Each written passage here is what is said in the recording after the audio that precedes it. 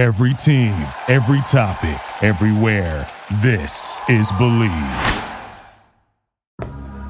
6 seconds to go. Comes into Tucker. Ewing sets a screen. The shot is off. Loose ball. Ewing goes up. The basket counts.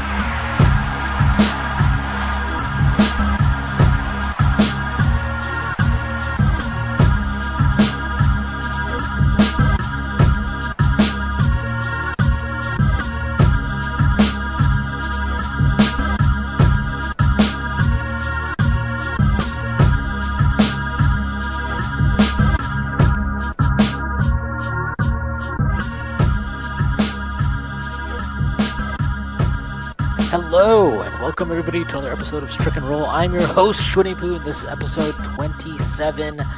I'm joined by first-time guest of the show. His name is Logan Thompson. That is at Benny _, at Benny score under. Oh my God! Wow, at Benny _profane _ on Twitter.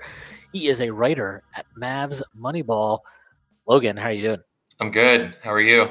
I'm good, except for the fact we're both coming off bad losses. Bad losses, and I can't read apparently, so not going too well. But I'm looking forward to the long weekend. For Veterans Day is tomorrow, so looking forward to not. Oh, I forgot about that. Yeah. So that is something to look forward to. Of course, the Knicks play tomorrow, so that might not be a good thing, but we'll see how that goes. But before we get started, I do have to announce that Strickland has a Patreon. You can subscribe to it. There are a number of tiers. There is a $6 tier that gets you access to Pod Strickland that I do every Friday with Prez. You also get access to the Strickland Discord where the conversation never stops. You also get access to the mailbag that comes out every other week, hosted by Andrew Steele, a.k.a. Doug, the Doug Bag. There are further tiers. There's a $9 tier that gets you access to Strick and Roll, this pod right here that I host every week, where I rant and rave about the Knicks even more.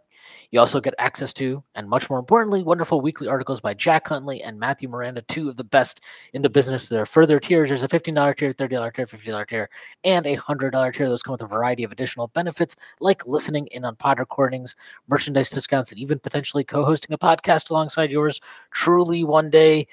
Whether you choose to subscribe or not, none of this would be possible without you. So without further ado, let's get started. Look, I wanted to have you on because the Knicks have played 11 games now. They are 5-6. They've had some concerning losses. They've had some nice wins. They've had some middling performances. It's felt very Knicksy, like last year. I mean, it's felt sort of similar. Yeah, it's pretty similar, and we will talk about that. But I wanted to look. You are a Mavs guy. You have watched Jalen Brunson for 4 years in his career before leaving the Mavericks, and I guess there have been a lot of good things from Jalen Brunson. There have been some things that I would just wonder about, and I guess it'd be good to touch base with somebody who's watched him a lot. So the one thing that I think everybody was concerned about when we signed him, and obviously has still worked out to be true, is not the greatest defender. Now, personally, this is just me, and I'm curious again to get your thoughts here. I'm not that worried about him being bad defensively. What is a little bit weird for me now is, and I don't look again. I didn't watch the Mavericks religiously, like I'm sure you do. I don't remember him being like, oh, he misses a rotations guy, and he's missing rotations in New York. And I just tend to think he is still playing. His brain is defaulting to like what the Mavericks were doing defensively, rather than he's just like not competing or ignoring or missing rotations. So is that accurate? Like, was he a bad rotation guy? No, that would be my hypothesis because he was like very much not that as a Maverick. His defensive limitations were just his size, which like were such real limitations that you would say he's not a plus defender, but he was like always in the right place, and especially in the playoffs. And you can kind of tell now, like he's a better defender than Dinwiddie. And a lot of people would be like, well, Dinwiddie's bigger, but just like mentally so much more on top of stuff. He's really good at taking charges, which like, if you haven't seen that kind of aspect of the game that much, that could be part of it, where he's like not able to kill. He's a half second behind on everything. And last year, our defense started bad. And then all the players claimed it took them a while to figure out the rotations in Jason Kidd's system. And they were really good at rotations. Like they were excellent at taking away the three and stuff. So I don't know if perhaps considering that system was sort of complex, if maybe that's what it is that he's just trying to learn a new one. But that would be my idea because, yeah, he was always like just so on point, always in the right place. And that was sort of what kept him like a defensive neutral. Yeah, and I think so. Just to go a little bit deeper, so I know it's obviously more complex than this, and it always is. But like the Mavericks switch a ton, right? Like that's the kind of crux of the defense. And what I have seen at least a few times, this happens like a lot. Obviously Brunson's defending point, so he'll be defending point. I'll bring the ball up, and they'll set like a wing screen real quick. And what Brunson will do is he will switch and go with the roll man, which makes sense if you're running a switch everything scheme. Yeah. What the Knicks tend to do and what Tibbs wants them to do is have them fight over the screen, and he's not supposed to switch that. So what ends up happening is that both him and the person defending the screen both go with the roll man, and that has on multiple occasions I've seen this like lead to wide open threes for the ball handler. I'm assuming that is just his brain defaulting to what he was doing last year. And, to your point, correct me if I'm wrong, but I believe the Mavericks were pretty, not awful, but they were like pretty thoroughly mediocre, especially on defense until about like 25, 30 games in. And then they all really picked it up. Yeah. It wouldn't surprise me if that's like kind of the time period where you would see Brunson, and not just him, but like the team collectively, but him in this instance, because we're talking about him, start to pick it up more, and it becomes kind of like secondhand memory. Because right now, I mean, look, like NBA basketball happens fast. You're reacting instinctively in a lot of situations. If you're reacting instinctively, you're probably reacting on stuff that you have in your muscle memory. And what he has in his muscle memory is from last year, right? He played in this switch heavy scheme, and they're switching everything, and they had a lot of success doing that. But like, that's kind of what I think he's defaulting to.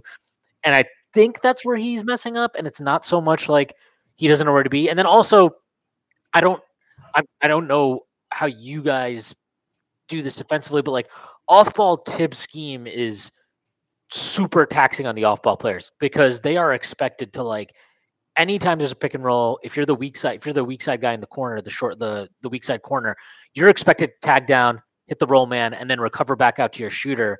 And it's like even if the big isn't out of position, you're expected to do that still. And it's like very taxing. And that's been a problem a lot through the first 2 years with Tibbs early in the season. And then it usually gets better. But like that, I'm wondering, like, is Kidd's defensive scheme as taxing, or is that? Yeah, I mean, taxing's like the perfect word for it because it's aggressive, but it's more controlled. Like when he was in Milwaukee, that was his thing, is he had the most aggressive defense, and they just blitzed every pick and roll, and then eventually it just got ate alive. Like people figured it out. So I think what he kind of learned with Vogel was how to like do some hard doubles, to do some traps, but like to make it kind of controlled and like on a dime, everybody gets back or people help accordingly. Like once the defense breaks down. So it's like not quite the Raptors, Grizzlies, like we're here to force turnovers. Like that's an aspect of our team. You know what I mean?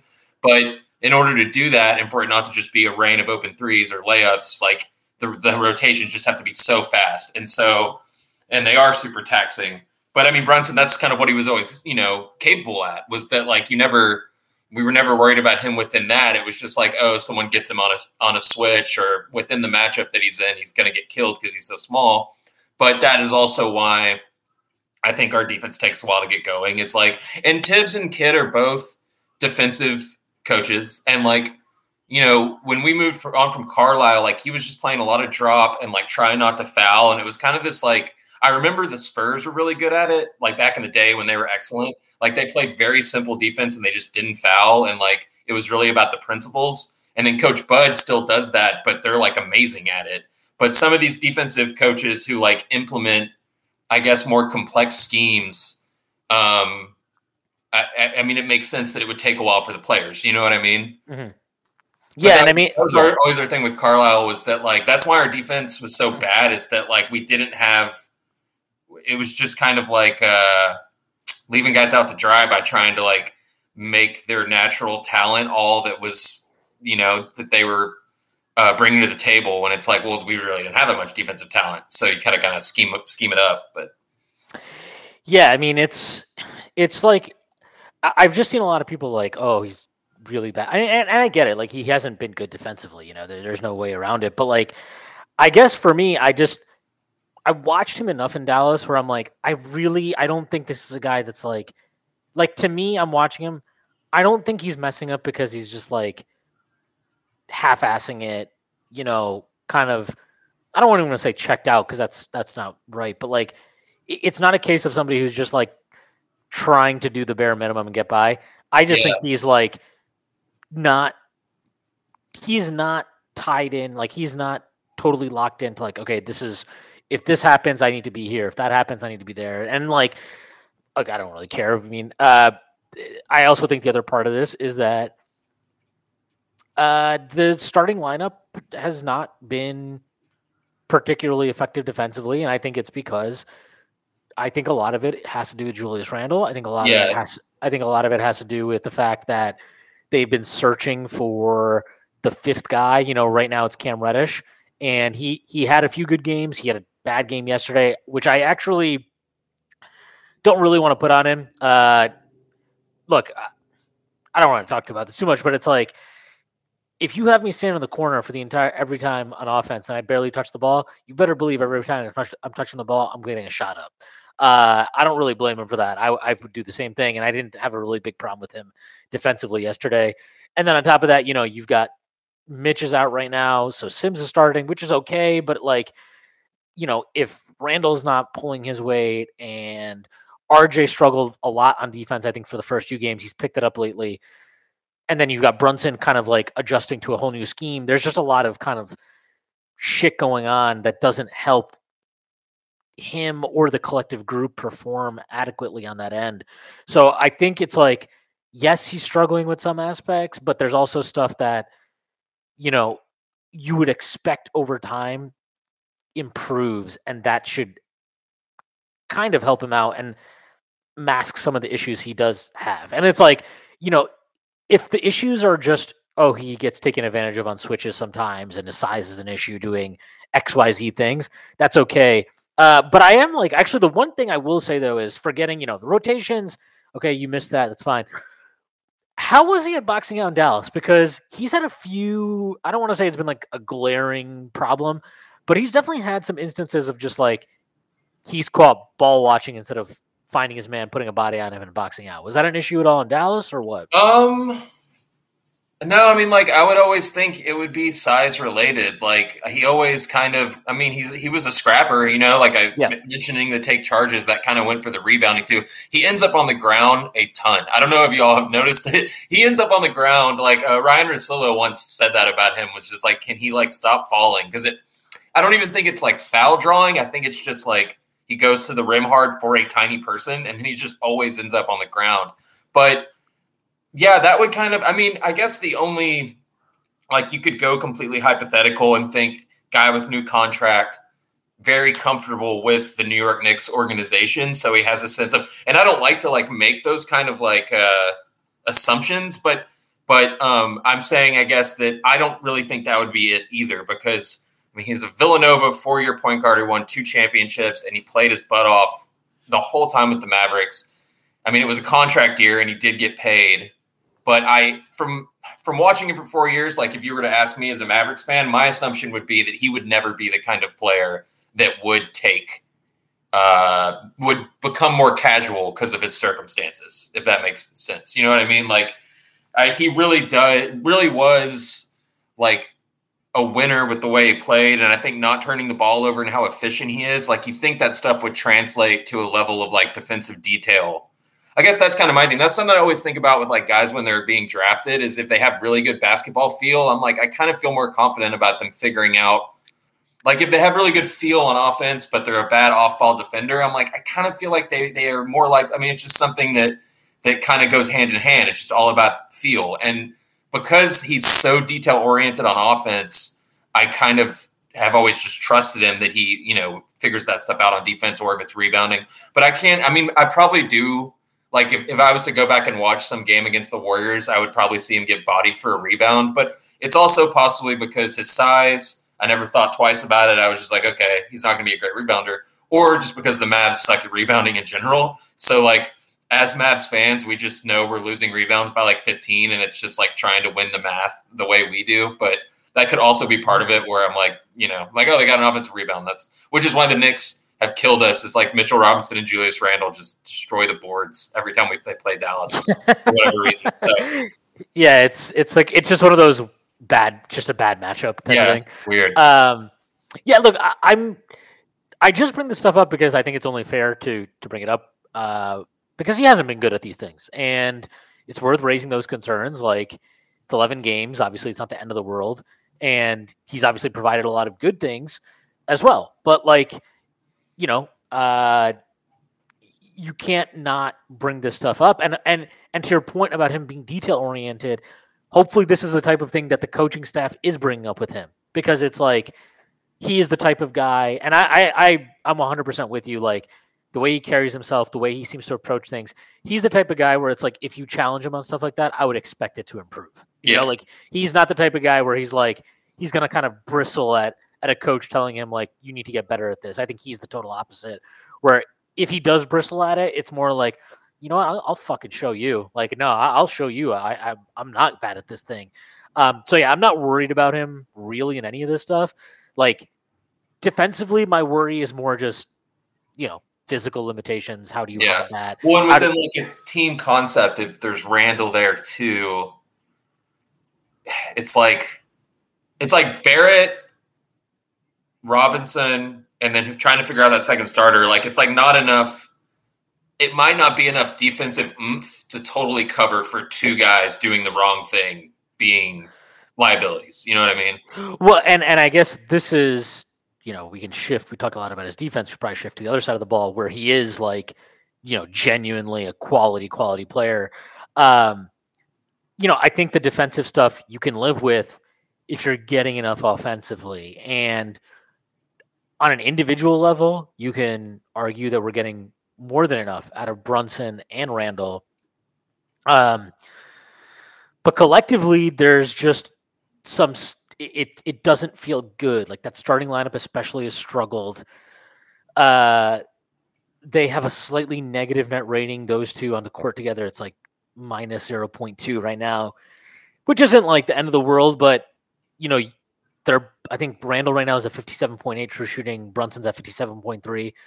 When you're ostensibly two of your at least three top leading guys are scoring at that level and playing so many minutes together, you would think they would be a positive. The fact that they're not a positive is very concerning, or not. Yeah, they're not a positive.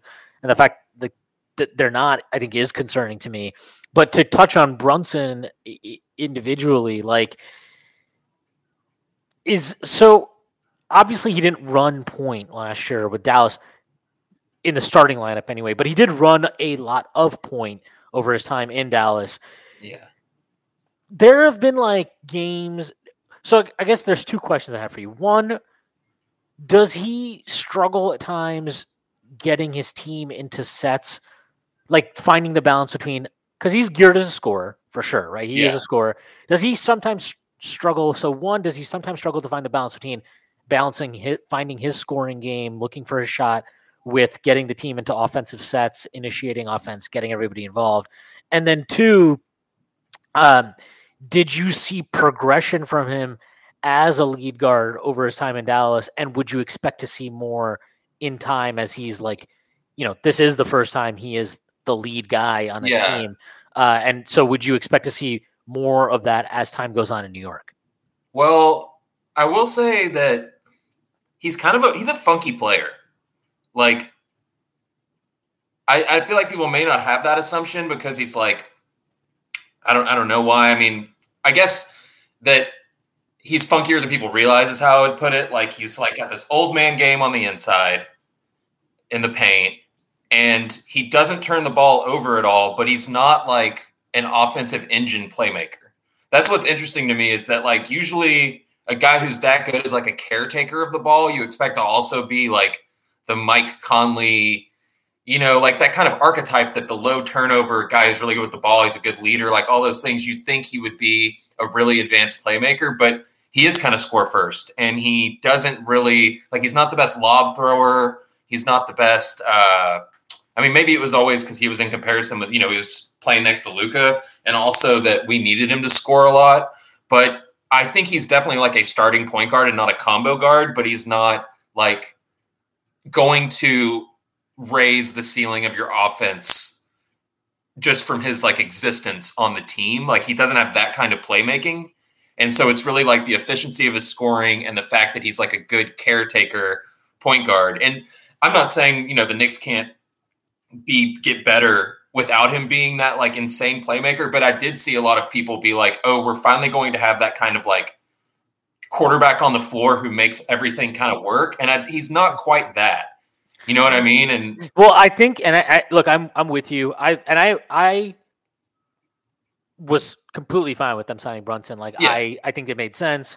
I think he's a good player. I'm happy with what he's giving us. And like, to be quite honest, like people do this with a lot of guys. Like there's been this whole thing of like, oh, the Knicks should have traded for DeJounte Murray. And it's like, look, DeJounte Murray's good, but if you watch him play, he's not some like elite quarterback who's just, Yeah, he's not like that either. No, they're both a lot. And most of these guys now, a lot of these lead guard type dudes in the league, they are geared as scorers, and they're not just like out there making sure everybody's getting their touches and all that stuff. Like, honestly, I think in some ways the last of this kind of that type of guard might be somebody like Kyle Lowry, who, who's aging out obviously now, and we'll see what happens with him in Miami. It has not looked great this year from what I've seen.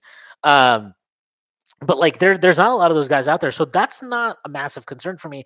But what I think is an issue, and this was my concern all offseason. This is why even when we were, we're going to get Donovan Mitchell and like this would be fantastic. And it's like, okay, I just don't see a world where, currently the Knicks are in a world where you got like Jalen Brunson. Okay. He's a very much inside-out guard. Yes, he's got a great mid-range and pull-up shooting game, and yes, but he is trying to get in the paint. He's an inside scorer. RJ Barrett, another guy, downhill, inside scorer. Randall, another guy that ideally, he might not fancy himself to be this person all the time, but is a downhill inside scorer. Like, these are three guys who are all trying to effectively do the same thing. And I didn't like that idea. I never liked that idea. I thought if they had done a trade and kept RJ Barrett and acquired Donovan Mitchell, that team would have still been I did not like that at all. I thought it would have been a very much less than the sum of its parts team. And then, and that's before even getting into the fact that like, if you have ball dominant players, that's totally fine because all teams, stars are inherently ball dominant. Right at their core, that's what a star is. That's the type of player they generally are. But they need to have off-ball utility as well.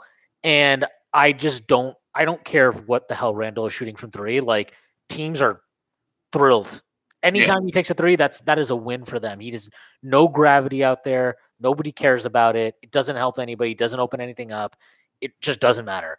And that was my concern. And so, like, when the way this comes back to Brunson is like, I can see a world where I think Brunson and RJ fit. I think they make sense. I think whatever you think of RJ, all-star, going to just be a solid player, whatever, they make sense together. It's not like a huge, how are they going to fit? I've never felt that way about him and Julius. I don't think it's an easy fit. And I think it's exacerbated by the fact that Thibodeau is a coach who is not going to play Julius at the 5 a ton. There's less.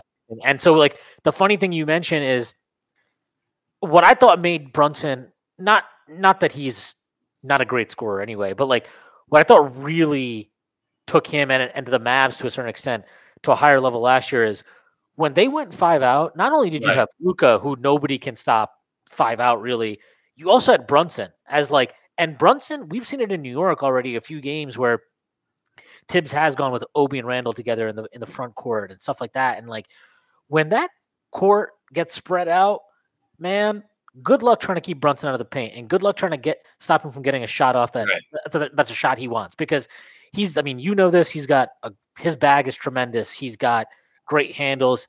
He's got all the footwork you need inside. He's just super tricky, and he's got great touch. His touch is phenomenal. But we're not going to get that right now. And so, like, there's just all these weird conflicting things going on, and it's like, yeah, I mean, weirdly, I think getting Brunson, while a good move, is making it very obvious that there are like just more moves on this roster that need to happen. Yeah, that was like the Mavs fan resentment towards the Brunson move. Our go-to was like, well, what are they going to do about the spacing? You know, and it's like, I don't think it's like not always reflective of like one player.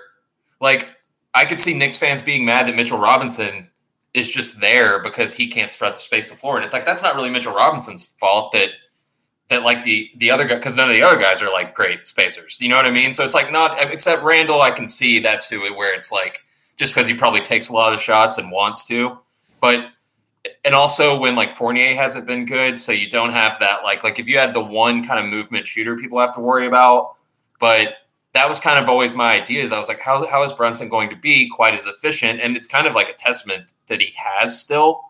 But I knew that all those guys wanted to get into the lane. I knew Barrett wanted to get to the free throw line. Like when he was at his best last year, that like 3/4 the way through the year when he was getting to the free throw line like 13 times sometimes. I was like, because that's always been my vision for him, is like I always think I want RJ Barrett to be Jimmy Butler, not a shooting guard. You know what I mean? Mm-hmm. And I actually was going to ask you, does he ever play at the 4 this year? I think last year he did kind of sometimes play at the 4 sometimes, and I think that really helps him. But Randall just gums all of that up. And I was going to ask you too about Obi Toppin is shooting really well, which like if he shoots well, I mean he's something for sure. But the Randall just right there in the middle of it, him and Robinson both, it's like something has to kind of clear that out. You know what I mean? Yeah. So no, we haven't seen any Randall at the 4 this year, I don't think. If we have, it's been, very, very brief, to the point that we haven't seen it really. I wish I could disagree with anything you're saying about Randall. I spent the entire offseason saying, like, you can find multiple tweets of me saying, like, I think this offseason is a failure if they don't move Randall, especially if they keep Tibbs. And they did both of those things. They kept Tibbs, they kept Randall. I don't see how it's going to work. I think you need, like, if you're going to make this thing work, you need to have a much more creative offensive mind. You need to have somebody who's going to get these guys moving on and off ball in a way that they're just not ever going to do in a Tibbs offense, because Tibbs' offense is not predicated on that type of stuff. He's not going to run flowing movement sets. Like, forget fucking Golden State. Just watch Utah. Like, and this is the thing that frustrates me. People are like, well, what can he do? He doesn't have a star. He doesn't have this thing. It's like, does Utah have a fucking star? I know Larry Markkanen's playing great, and or do we think that he's a star? Or do we think he's playing great because they're putting him in positions, they're moving these guys all around, and they're using them in such diverse ways? Yeah. And it's not stagnant. And it's like, and it's also just proof, like, you don't need 3 fucking years to install this stuff. Like, you can install basic movement and motion packages right off the bat. And it's like, and at the same time, I'm willing to understand, like, Dallas doesn't run a lot of like beautiful motion heavy stuff. Because it's I mean, it frustrates us because it's like what Luke is comfortable in and it's worked, but we don't have a lot of counters. You know what I mean? But, yeah, and I think that's where losing Brunson really hurts you guys. Yeah, exactly. He was he's not even like a counter, but he's just someone who fits that so easily, right? Yeah. And like, and we will go to the Mavericks but just to stick with the Knicks for a while. It's like, yeah, like this is why the Randall thing just concerned me. And then on top of that, again, like it's like you could convince me of like a different coach making this work better. You could convince me of Tibbs without Randall making this work better. I just don't see how Tibbs is the guy with Randall here with the other personnel. Like it just doesn't make sense to me. And I think we're heading to a point where, like, it's going to happen at some point. At some point, they're either going to fire Tibbs or Dolan's going to lose his mind, clean house, or Randall's going to get traded. But this status quo is not going to be the status quo for very long. And, it's like you mentioned, like, to me, it's not that Brunson is struggling, but it's like he's not the most advanced passer. He's not some like savant playmaking guy. So when you make the floor even more congested and he's got less kick out options and stuff, like, it doesn't help his playmaking. It doesn't help optimize his playmaking either. And like, it really isn't optimizing anybody's playmaking. So, I think the Knicks are in like this weird place, and I think like people are like really obsessed now with calling it, they're purgatory, mediocrity, stuck here forever. And it's like, as a shorthand, I don't really mind calling it that. But to me, it's more like they're just in a place where it's like, not like, sometimes you're in a position as a front office where the decisions facing you are kind of straightforward and there's only like one path to go and, some 2 or 3 decisions to make. The Knicks are in a place now where it's like they've got some tough decisions to make. And some of that is self-inflicted, but some of that is just like natural progression of contracts and players. And what are you going to do about it? Like, are you willing to fire a coach? Like, it shouldn't, to me, be a huge crisis. And I understand that like a front office generally only gets one coach hire and coach decision. So that's a delicate thing that you have to manage. But like, if he's not the right coach, he's not the right coach.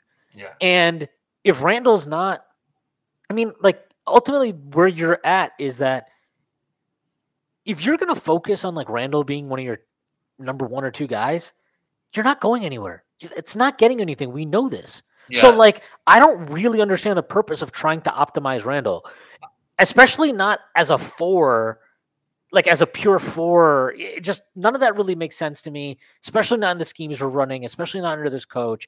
And I think that's what's really frustrating for me and a lot of fans, where it's like, if something's not working, it's one thing. But if something's not working and you're not really trying to do anything different other than like, well, we got a better point guard, like that's okay. So you just upgraded, like, it's like if your car is not working properly, but instead of getting your engine checked out, you just like replace, like get an oil change or something. I don't even know. Like, I'm not a car guy. I've been there, so yeah. I'm not a car guy, so I don't know if that's a great analogy, but it's like, you're not actually addressing the real problem. You're just trying to make the real problem less of an issue and more easily to coast by. But it's like, ultimately you end up stuck in a very middle ground of, which ends up, look, again, I understand why people call it purgatory.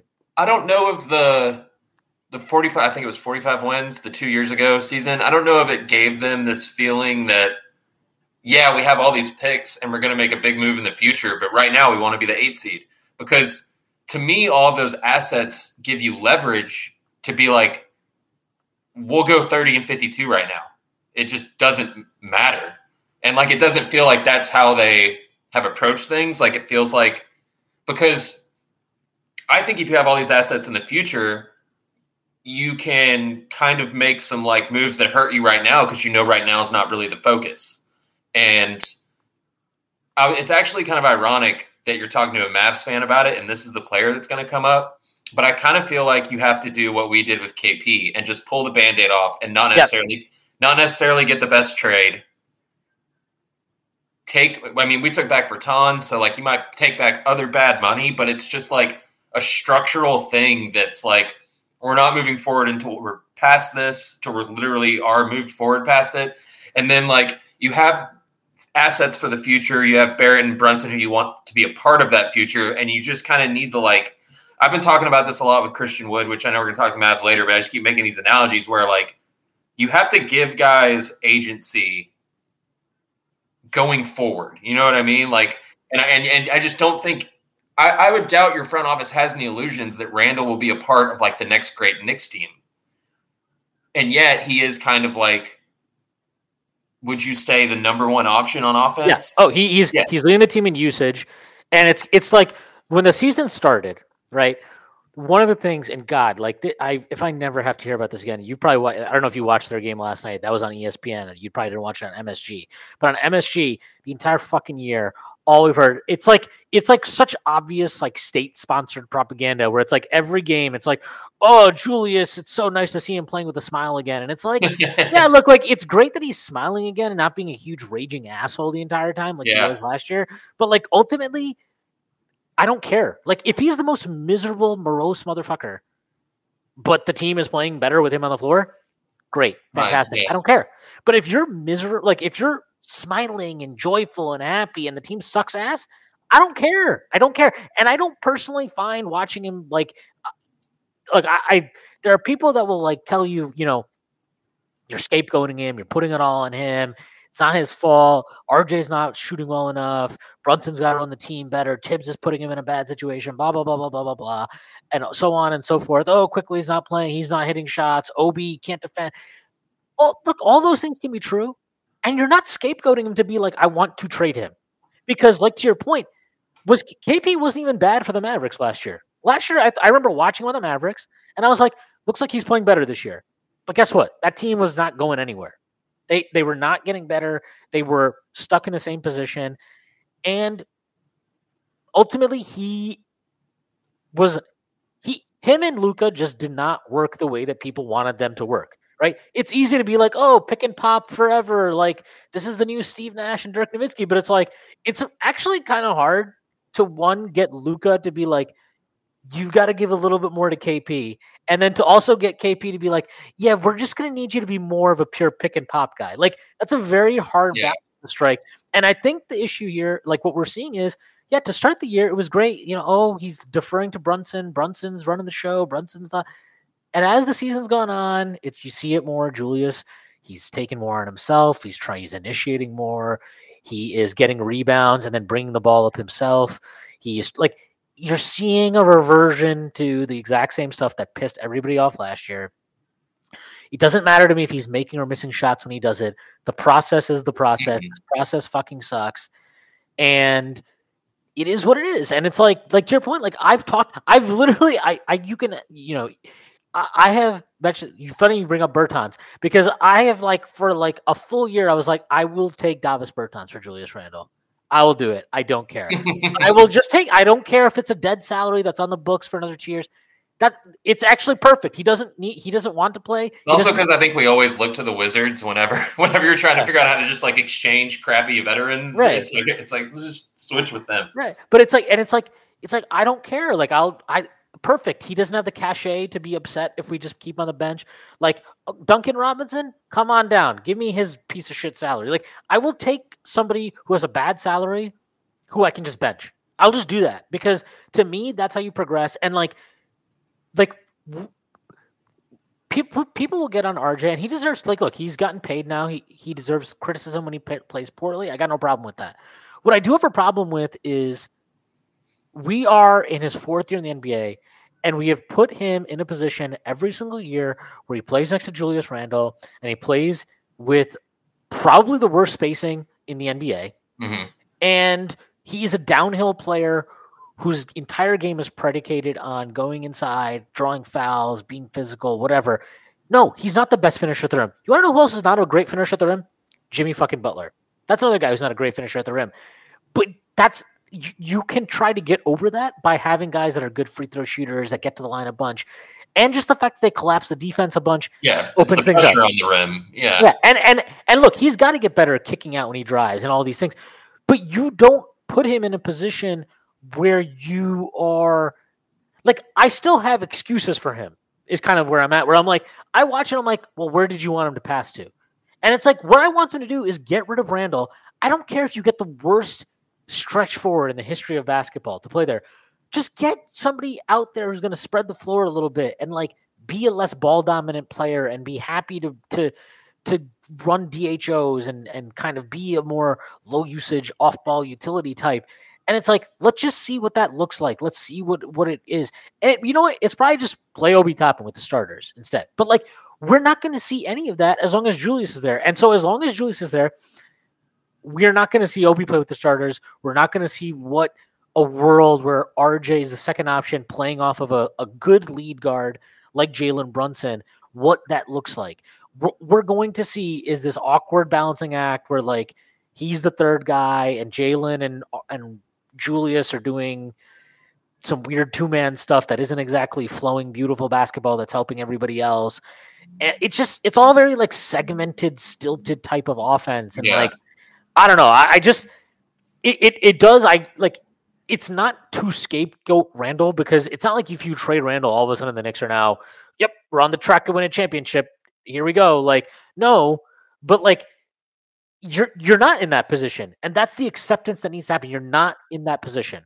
So what can you do? What choices can you make that help optimize your chances of being in that position long term? What removing Julius Randle does is now you're putting the onus on guys like Brunson and RJ, and to a lesser extent, Obi, Quickly, these younger dudes you drafted. The onus is on them. Hey, we just freed up 27 usage that doesn't even exist on the roster anymore. That's all yours now. That's all that shot creation, all that ball handling, all of that. You guys divvied up, figure it out, split it up. And there's more space. Yeah, there's more for space. you to do it with. You know what I mean?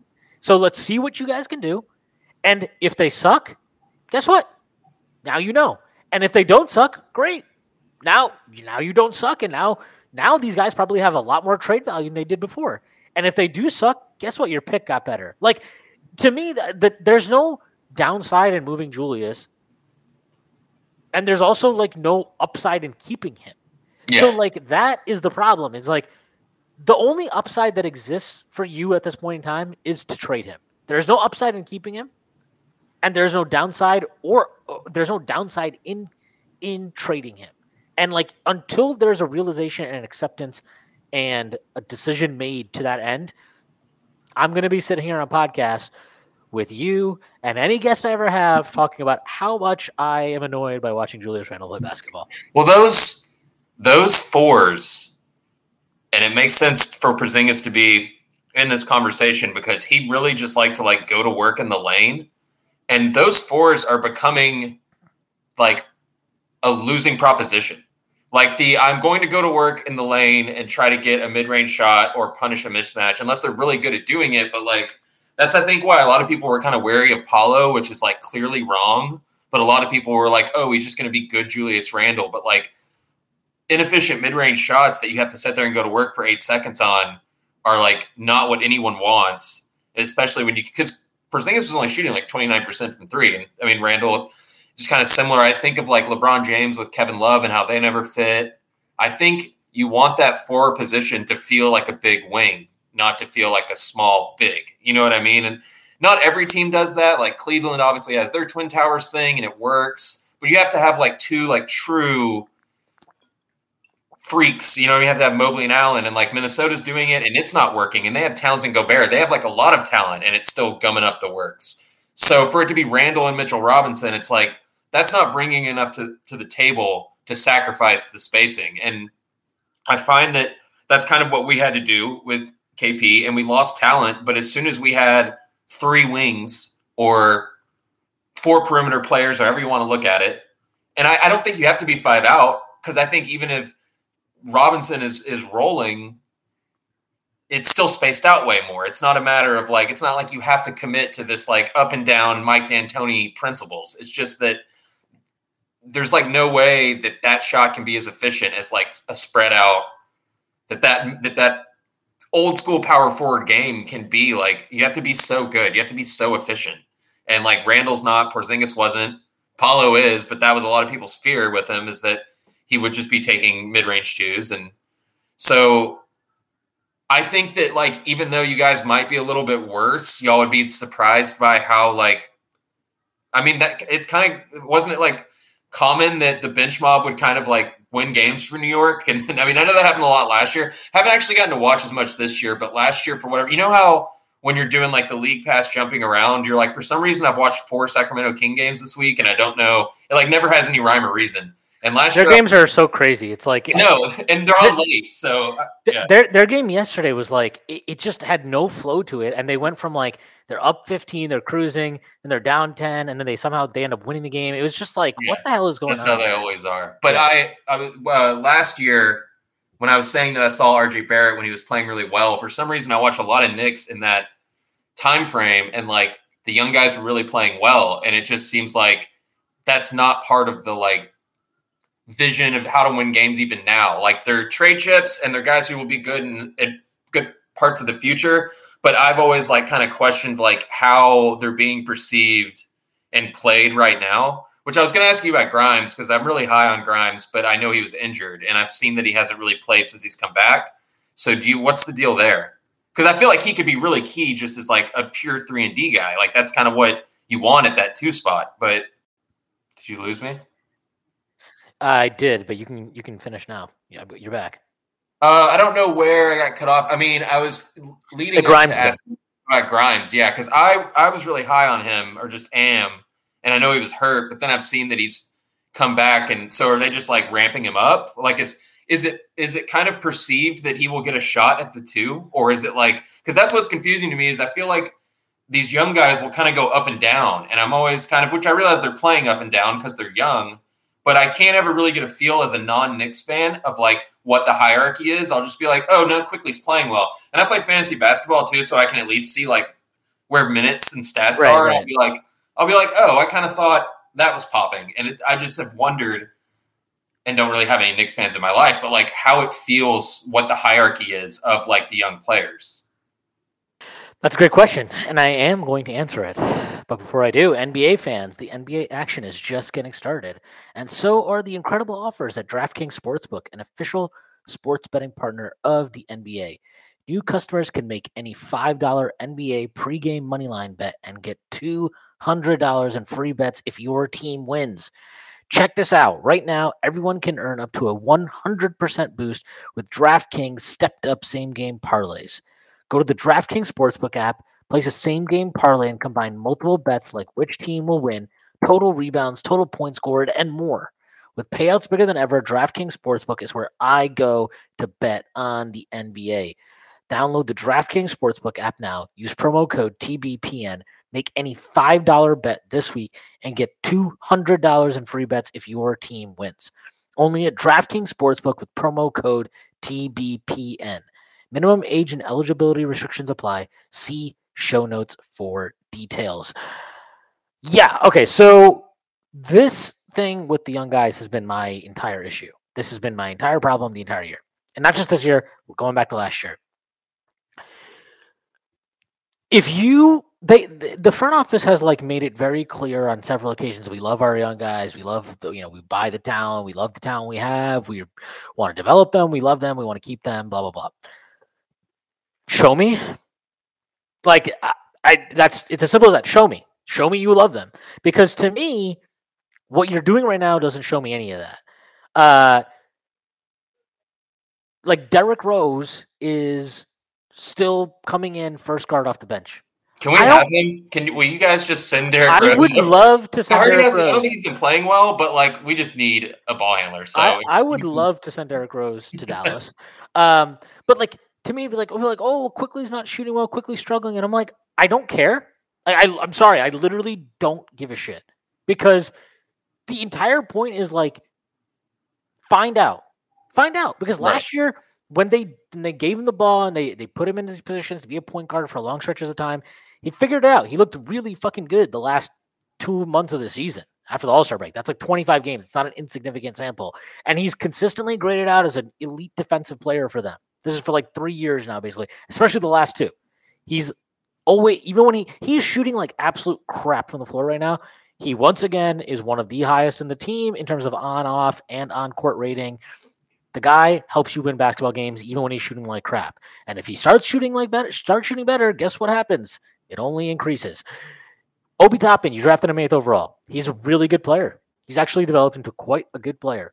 See, I was always low on him, thinking he was going to be kind of like a player from another era. I just didn't know his shot would come along. Yeah, I mean that was once your shot comes along, they're good. Like that's just how it is sometimes. Yeah. And like people are like, oh, well, his defense is rebounding, and it's like, dude, you're not drafting Michael Jordan. Okay. Yes, the guy's going to have a flaw. He's not going to be perfect. He's going to have some things that, what he gives you has to outweigh what he's taking off the floor. And it does. It does. Yes, he's a weak defensive rebounder. Yes, he has issues defensively. I don't care. What he helps you do are things that you cannot get elsewhere on the team. The way he helps you push the pace, the way he helps keep the ball moving, the way he keeps the flow offensively, like how efficient he is as a scorer. These are just things that are super valuable. And he does it all without taking away from the collective. He doesn't slow down the offense. He doesn't, bog it down into an ISO thing, force you to blow up a set, and then throw a grenade out to somebody with 6 seconds left on the shot clock. These like basic things. Like if you do not prioritize getting these guys 25 minutes a night, at least 20, 25 minutes a night consistently over vets, like Derrick Rose, Evan Fournier, I don't need to see these guys. They're not doing anything for you. They don't matter. They do not matter. They just don't. You're not going to become a world-beating team playing them this year, and they are irrelevant to your future. You don't need to be playing them. At best, they're a push against the young players, but you're going to prioritize them because you're familiar with them. They make you feel comfortable. But even at their best, it's probably a push. It's probably about the same. You know what I mean? So why not play the young?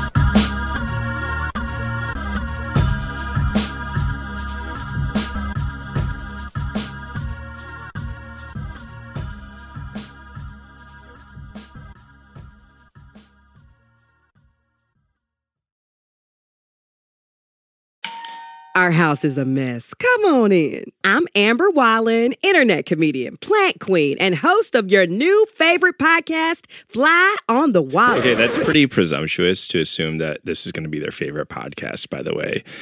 Come on, Amber. Anyway, that wasp that you just heard interrupt me is my husband. And co-host, Benjamin Wallen, also a comedian, and I host people at our home. I have a great wine collection in my cellar. Well, you mean the mini fridge? Yeah, it's a mini fridge. It's a mini fridge. New episodes of Fly on the Wallen drop every Wednesday. Listen in as we discuss relationships, books, and keeping our sweet baby kid alive while we make laughs on the internet. Subscribe to Fly on the Wallen wherever you get your podcasts.